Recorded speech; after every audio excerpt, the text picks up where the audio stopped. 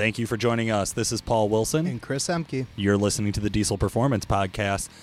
Chris, we're talking on a kind of an off-the-wall topic today about something that I think we know exists in the diesel industry, and I think we even talk and make a lot of jokes about it, but sometimes we forget how real it is of people wanting to prove something. In an industry where it's male dominant, right? That's just a second nature for guys, I would say. You know, in the office, we always refer to that big swinging D reference. Oh, yeah. Right? Oh, yeah. And it is exactly that. They have something to prove to their friends. You know, everyone's going to always know someone that has something that's faster or more powerful or more badass, lifted higher, bigger tires, bigger truck, whatever the case may be. So, yeah, I would say in this industry, every guy that I talk to some degree has something to prove. Yeah, and it's funny. Sometimes it's just as simple as like, oh, well, my neighbor's truck is a little bit better. Oh, my buddy's truck is a little bit better. I just want to beat this one guy. Or, oh, I hate that asshole at the sled pulls. And we see that happen a lot. And today's do's and don'ts from Exergy kind of wrap around a story that's just like that. So I'm gonna run through this quick hypothetical story, and then we'll talk a little bit about it. Cool.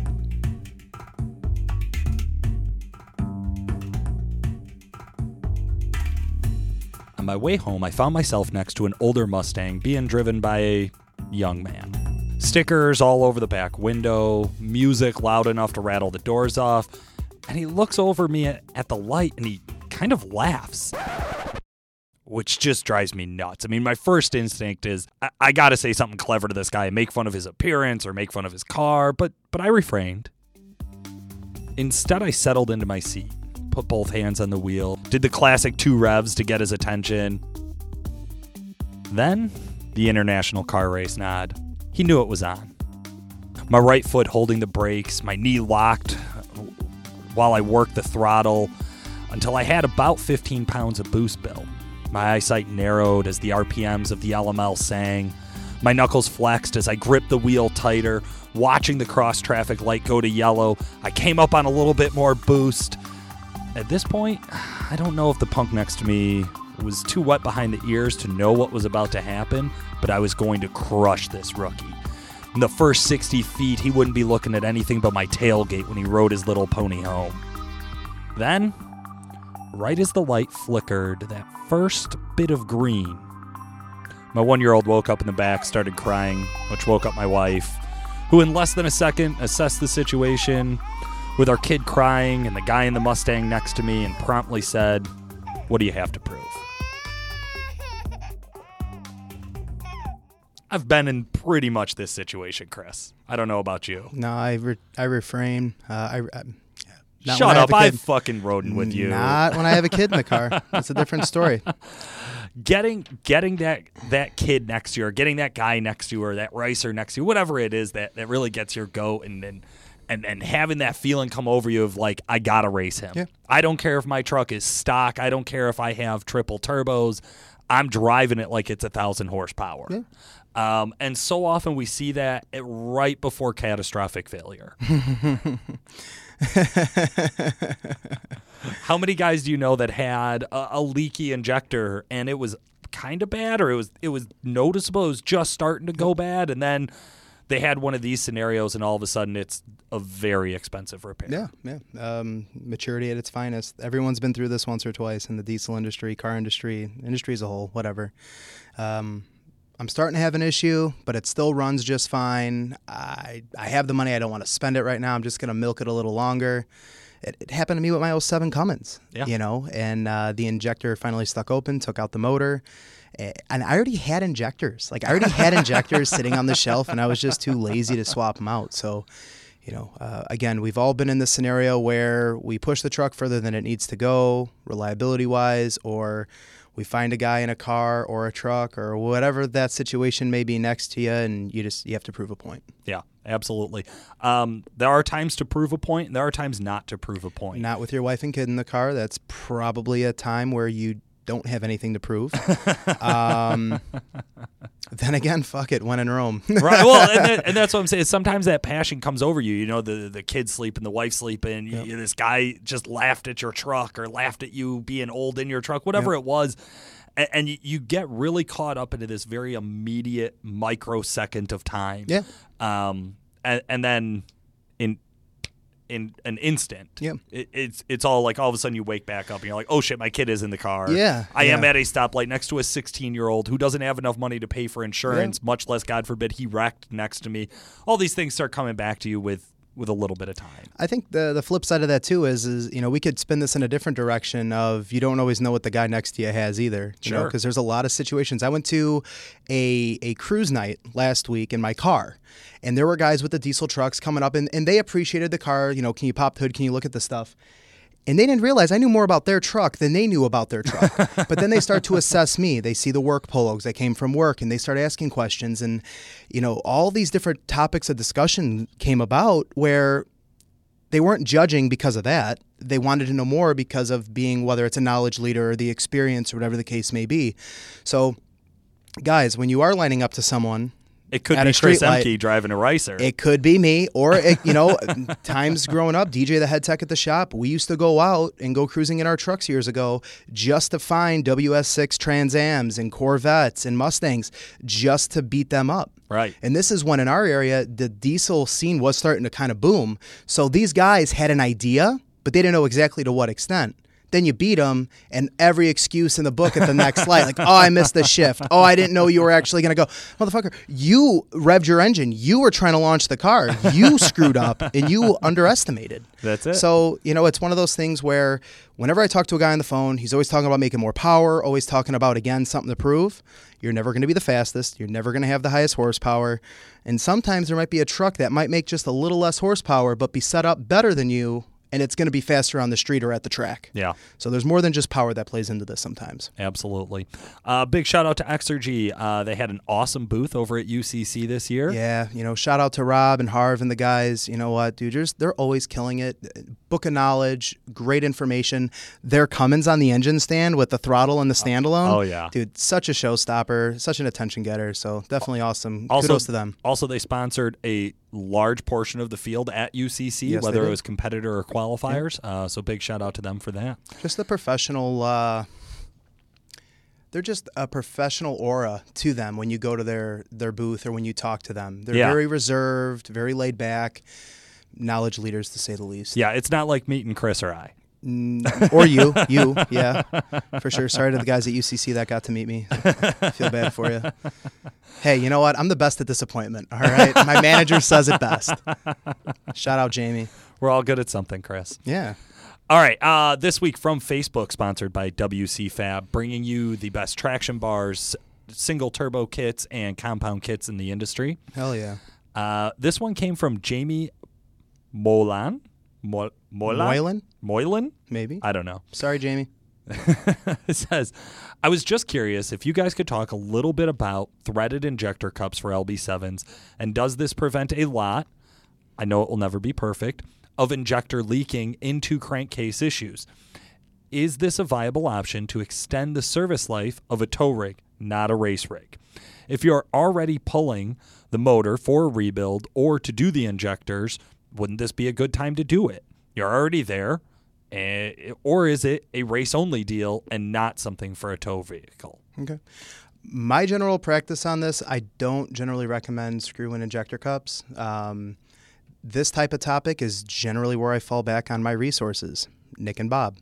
And my understanding, this would be something when you start getting into a large injector, competition use, running higher pressures, that's when the screw-in cups would be adequate. Now, I could be wrong. Well, okay, here. So you have a lot of stress on your general combustion rotating assembly when you're towing really heavy up a really heavy grade under really heavy conditions.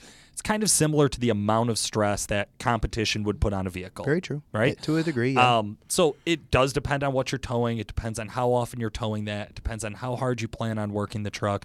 I am with you on this one, Chris. 99% of guys, I'd say anybody buying 30% over injectors or less, I would not coach you into threaded injector cups. Mm-hmm. If you already have the motor out for a motor build, heads are already at the machine shop. Yeah, different situation. I can see that. But we generally don't pull the motor to do inject. Well, most of the time we won't pull the motor to do injectors. Not to do injectors. every once in a while, depending on what the rest of the vehicle work is like, that may go somewhere else. Right. But yeah, for a general statement, I would say you're probably not going to gain very much. Injectors leaking into the crankcase can happen for a couple of reasons. Yes, cracked injector cups could be one of those. There are a lot of other reasons that you could end up getting oil in the crankcase. Therefore, I would say this is probably not your best option. Yeah, for sure. Right? But yeah, again, great performance from WC Fab at Ultimate Callout Challenge. Their booth was right across from ours. We got to hang out with them all weekend. Chris, I think you spent some extracurricular time with the WC Fab crew after the show as well. I spent a lot of extracurricular activity and time with a lot of vendors. Just for the way I just said that, you guys can clearly tell I'm still not up to par with my sleep schedule. So. That's right. And out of singles. Okay. Recent divorcee, what can I say? Right. Diesel Insights, sponsored by DuramaxTuner.com. That's where Chris and I spend most of our time. Just put out a new one, Chris, on more rail pressure. Have you had a chance to watch that video yet? Yeah. Yes, I did, Paul. It is actually a really good video. I got to be in there while we were taping that one with Nick. We hear so much about guys wanting more rail pressure, and I really thought about maybe combining this with like our Exergy do's and don'ts for the week, because there were some really good do's and don'ts. Like, when is rail pressure a good thing, and when is it not? Because we have spent a lot of time talking to guys about pressure boxes, and all they do is raise rail pressure, and that's bullshit, right? Yeah. So this leads me into, what are some of the good times that you would want to see increased rail pressure? I think increased rail pressure is going to come in hand in correlation to injector on time. Okay. So maximizing how that fuel is being utilized in the cylinder. Okay. Not to say like with a pressure box, they're not really changing the actual pulse width or injector non-time. They're maximizing the pressure, which is now more taxing on the injector. Yeah, exactly. So there's a difference between dynamic or custom tuning compared to a pressure box. Yeah. That linear type of increase, if you will. So if you have an LBZ Duramax, right, that factory commands 26,000 rail, and you have a 150,000 mile truck, stock injector built trans, and you max out what we consider to be a quote-unquote maxed out injection on time, do you really go in, when you go into doing like a commanded higher rail pressure, if you have a pump to support the capacity, whatever the case may be, you're not going to command full rail pressure halfway into the truck's power curve when the injection on time's half of what its max capacity is. Exactly. So it's all about being efficient and fluent with how the truck's going to operate and the dynamic within that. That's right.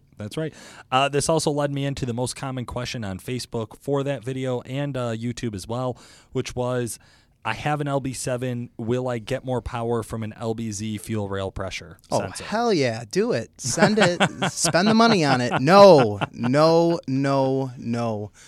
Or, the fuel pressure regulator, the fuel pressure, the fuel rail sensor, guys. It doesn't work. No. It doesn't work. You need more fuel, not more fuel pressure. Yeah. So there's a difference. There are right times, like Chris said, peak power applications when you already have a lot of fuel supply. Then using more rail pressure will help balance things out. High rail pressure during low timing events is going to cause injector rattle. And there's a lot of other times that higher rail pressure is not going to help you, such as if you don't have enough fuel supply to use it. I think the big thing, too, that, this is kind of getting into the nitty-gritty of tuning, but once we talk to a lot of guys about, injector size, and Exergy, again, perfect reference to this. Depending on the size of the injector, rail pressure is kind of associated with that bigger injector or higher rail pressure to help keep the characteristics of those injectors tame. That's right. So cleaner idle, cleaner burn throughout the power curve, that kind of thing. Well, that's why we've seen the trend from OEMs increasing peak rail pressure every revision of the Duramax. And the injectors are getting slightly bigger, getting into the LML, of course. Right. So absolutely. Awesome, man. Well, Chris, today it brings us to our time right now to start bringing on our featured guest here. Talk about something to prove, to say the least. Calibrated Power, quick shout-out, sponsors our featured guest segment every week on this show. Calibrated Power, making the show happen. Check out their Stealth Turbos. Yeah, badass. been there since day one with the Stealth line. Fly under the radar. Yep. Stealth turbos, love it. This week they have managed to bring us. Well, let's just say it's Frank Kupperman from RevMax.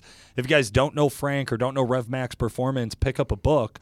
2017, they went to the UCC with the RevMax team. Two-wheel drive truck. In the 2-dig. They drove it there, competed in all 3 events, and drove it home. With a 68 RFE. They didn't have a 47 or a 48 behind it. The only one in the competition with a 68. They brought it back. They did it again this year. We recorded this interview, just to be clear, we recorded this interview before UCC. Yes. We are now recording the introduction, which you're hearing right now, after UCC, so we know what happened 2018 UCC. We will be bringing you an update to this episode in the near future. For now, let's get Frank on the phone.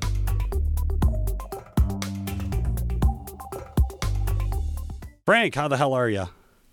Good, guys. How you guys doing over there? Doing great, doing great. Thank you so much for taking out some time for our listeners to talk a little bit about, I believe, your second appearance at Ultimate Callout Challenge. Thanks for having me on with you guys. Much appreciated. Not a problem, man. We're really impressed. Last year you showed up, you drove your truck to the competition last year, right? Yeah, we drove it there and back last year.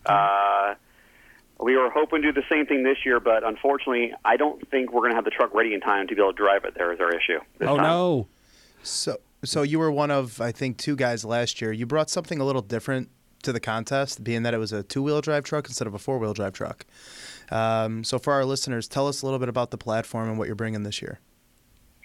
So the platform is somewhat unchanged. It's still our 2-wheel drive 08 Ram 2500.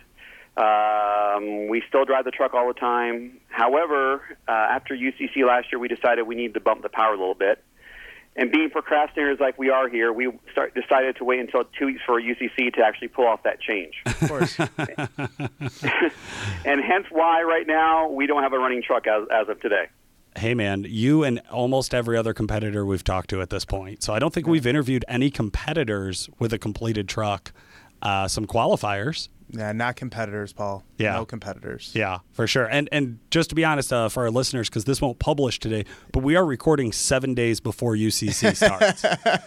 That's going on May 4th, 5th, and 6th in Brownsburg, Indiana. And it is the 27th, just as a reference. Yeah. So you are down to the wire. What's left, man? What are you still working on? Well, the turbos the fabrication just got done yesterday. Truck hasn't even been tuned yet, hasn't even been started yet with the new turbo set, and we still have to perfect our new little thing that we're adding to our UCC truck and our 60 RFE transmission line. Really? What's that? We are going to introduce the first ever 68 RFE trans brake valve body. Whoa, yeah, whoa is right. Now, no full manual valve bodies available in that transmission, correct?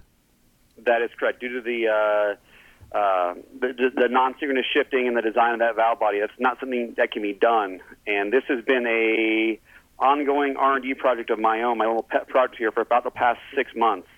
And it's been a lot of work and a lot of headache and a lot of heartache, but I think we've got it. But we won't know until this truck runs. So it's not only do we have to worry about the truck running, we've got to get this trans brake figured out too at the same time. So tell us more about that. How does it work, and why would somebody need it? All right. So basically, the way a trans brake works on a 60 RFE or any other transmission is very simple. You bind up 2 clutches to basically stop the forward or reverse movement of the vehicle.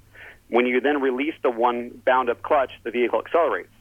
So what that does is it gives you instead of trying to foot brake the truck and holding the truck back with the brakes of the truck, you're now holding it back with the bound-up transmission. And when you release that bound-up clutch, the truck just comes out of the hole hard as can be, and your 60 foot's improve, and you can actually really get on top of the turbos very, very quickly. Really? Okay, so that's a huge difference compared to how you were launching last year. You were foot braking it last year, right? Yeah, and we were having a really hard time. We were trying to launch with 35 pounds of boost, and our suspension was preloading, and our slicks were wrinkling before we even launched. So making it hook was very, very difficult. So we're hoping this will actually get us where we finally want to be, which is a really good 60-foot and a really good time down the track when we're all said and done. What are you shooting for? Have you set a goal for yourself for how fast you want to see it? If we're not in the 9s, we're going to be really pissed off. And 60 RFE in the 9s, I don't think anyone would ever have dreamt that can be a possibility. That's what's so cool about this setup. No, definitely not. Definitely not. So what kind of power, like what's the power goal this year? Walk us through a little bit of the power plant, turbocharger size, fuel setup. Like, what do you got going on? Sure. So we've kept a lot of it unchanged. Last year at the end, we had a little snafu with some return line issues when we changed our injectors at the last second, which limited our power to, I think, right around 2,000 or 3,000 RPMs, and we made 1,000 horsepower when it cut out on us. We're doing the 300% over S&S injectors, dual stroker CP3s, and then the air setup has changed a lot. Last year, we were a 472 over a 485, and this year, that 485 has now moved to the manifold, and we're now running a GTX 5533R98 on the underneath it. Two-wheel drive's coming to party. Yeah, it's coming to party. So the goal this year is going to be somewhere between 1,500 to 1,700 horsepower. Okay. How do you think that's going to stack up? How do you think that's going to stack up to the competition at the show? We know we are not going to be first place with power. It's not even possible. But what we're hoping is kind of the recipe we had last year is we won't be number one in anything, but we're going to be very, very competitive in everything and make it the entire event and hopefully have a pretty good, finish place just like we did last year. Sure. Where did you guys come in last year? I think we were 11th last year, which is a surprise. Everyone counted us to be dead last. And we were nowhere near dead last. Well, I mean, you have a lot of things against you. You have a 68 RFE, a two-wheel drive truck. I mean, it's still street driven. It's not, driven. balls out for one thing. Yeah, you drove it to the track and you hoped to drive it back. I mean, there were a lot of obstacles that you created for yourself that you were able to prove, like, hey, I can overcome this. We are a true contender in this. Yeah, and this year we're really just trying to step it up again. We're hoping to be able to drive it home from there. Last year we made it the entire weekend on one transmission, which I'm not sure anybody, or if there were only a couple of people that can say that they did that. Yeah. And this year we're hoping to do the same thing again with almost twice the power. Well, I guess I wonder that for some of the competitors like yourself, Frank. I mean, is coming in first place more important than making it through all three events on one transmission? Like, which one is a bigger feather in the cap for you and for RevMax? For RevMax, it would be absolutely 100% to make it through in one transmission. We would like to just be competitive and be, in the top 10 when we're all said and done with a street truck and not have it blow up. Our goal is to get to the track, do each event every day, and then go home, eat some dinner, and go to bed. Not wrench in the truck, not work in the truck. Just put it away and get up the next morning. That's just like last year. We're hoping to do the same thing this year. You are literally the first person to have that response. Yeah. Like, everyone's like, oh, I don't want to break. Yeah. But you literally have a game plan for when you get home with the truck parked at the shop or in the garage or wherever it is that you park it. So that's really cool. We have reservations for dinner every night, so hopefully our game plan works. Well, it's a grounded goal to have, I feel. It's incredible that's a win for you guys, which is awesome. Yeah, so we just make it through the 3 days and are at least competitive and not break and do what we did last year. We'll be very, very happy, especially with the power level that we're going for this year. What do you think the biggest risk for you is this year going into the competition? Where do you think it could all fall apart?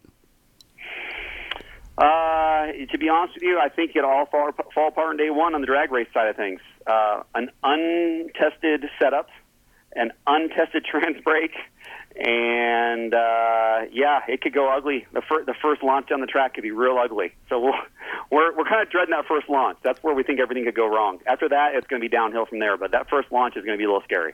I'm surprised to hear that with the two-wheel drive in the sled pull. How do you hope to stack up there in the dirt? Well, hey, you know what? After last year, I had absolutely zero goals. I hope to go 5 feet last year. I think from the interview I told you. I was hoping to go 5 feet. That was my goal. And I think we wound up being, middle of the pack on that. I think we ran 2:20 or something like that last year, if I'm not mistaken, or something like that. Very impressive run, yeah. And so you know what, man? After last year, sled pull doesn't really scare me. We did decent, not great. We're not going to be able to win that with our setup. But again, if we can be competitive and be middle of the pack again, awesome. Why not? I dig it. Okay, what kind of advice do you have for guys in the qualifier that are looking to make it into this competition in the future years, or maybe newer listeners who are just starting to put builds together? What do you think would really help out? What's a good piece of advice for going to the UCC? Well, I would say my biggest piece of advice to those guys is it's not about how much horsepower you can make. It's about how reliable and durable that setup can be. A truck that makes 2,500 horsepower and doesn't make it through the first event doesn't prove anything. A truck that can make 1,000 or 1,500 horsepower, be competitive, and make it through all the events says a lot more than a truck that makes it through one event. So don't necessarily turn the wick up as much as you can. Back it off a little bit, be conservative, and make it to the weekend. Okay. I mean, we understand that here where we're at, and that's a philosophy that we live off of, the driver, the experience, how you operate the vehicle. But it's not all about power, like you said, and this is a 3-day event. This isn't a 1-day, one time on the dyno style event. So I agree with that advice. Yeah, I think it's going to be really interesting. There's so many other purpose-built trucks going to this competition. There's guys who are looking at huge, massive changes from one event to the next. There's guys who are literally just bringing 3 sets of tires.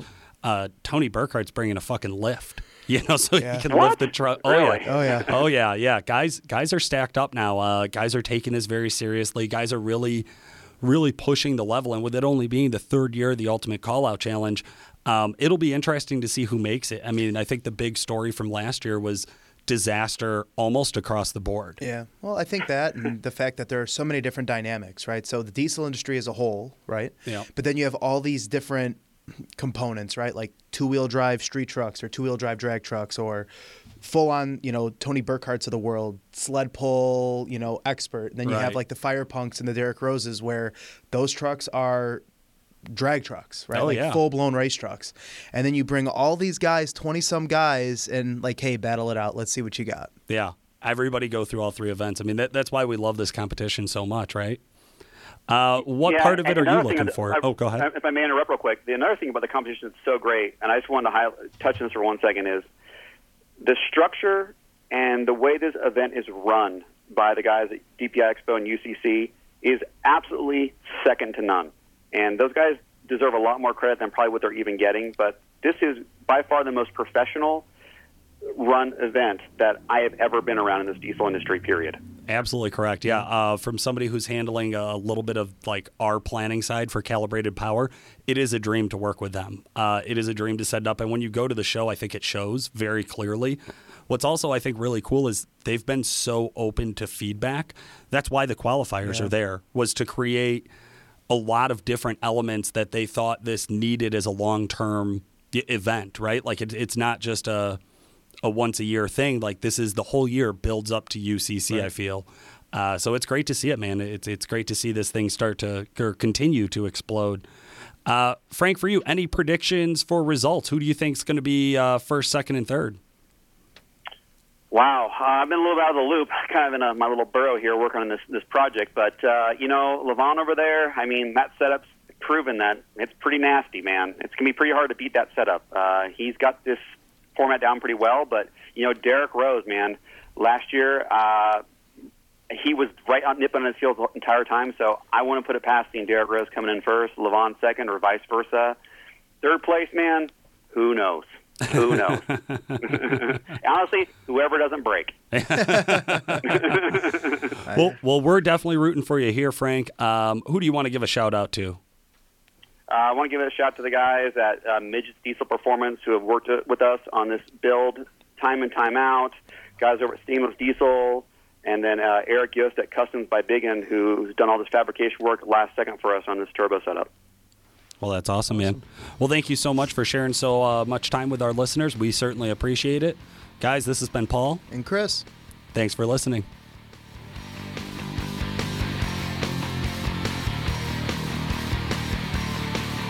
The Diesel Performance Podcast is brought to you by Calibrated Power Solutions, home of DuramaxTuner.com.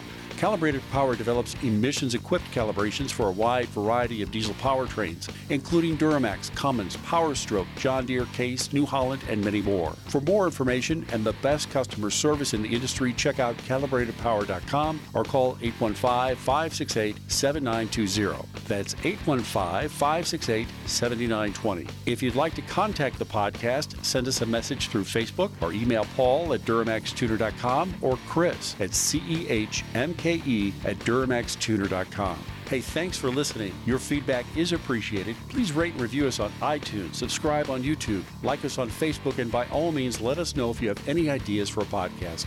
We'd love to hear from you.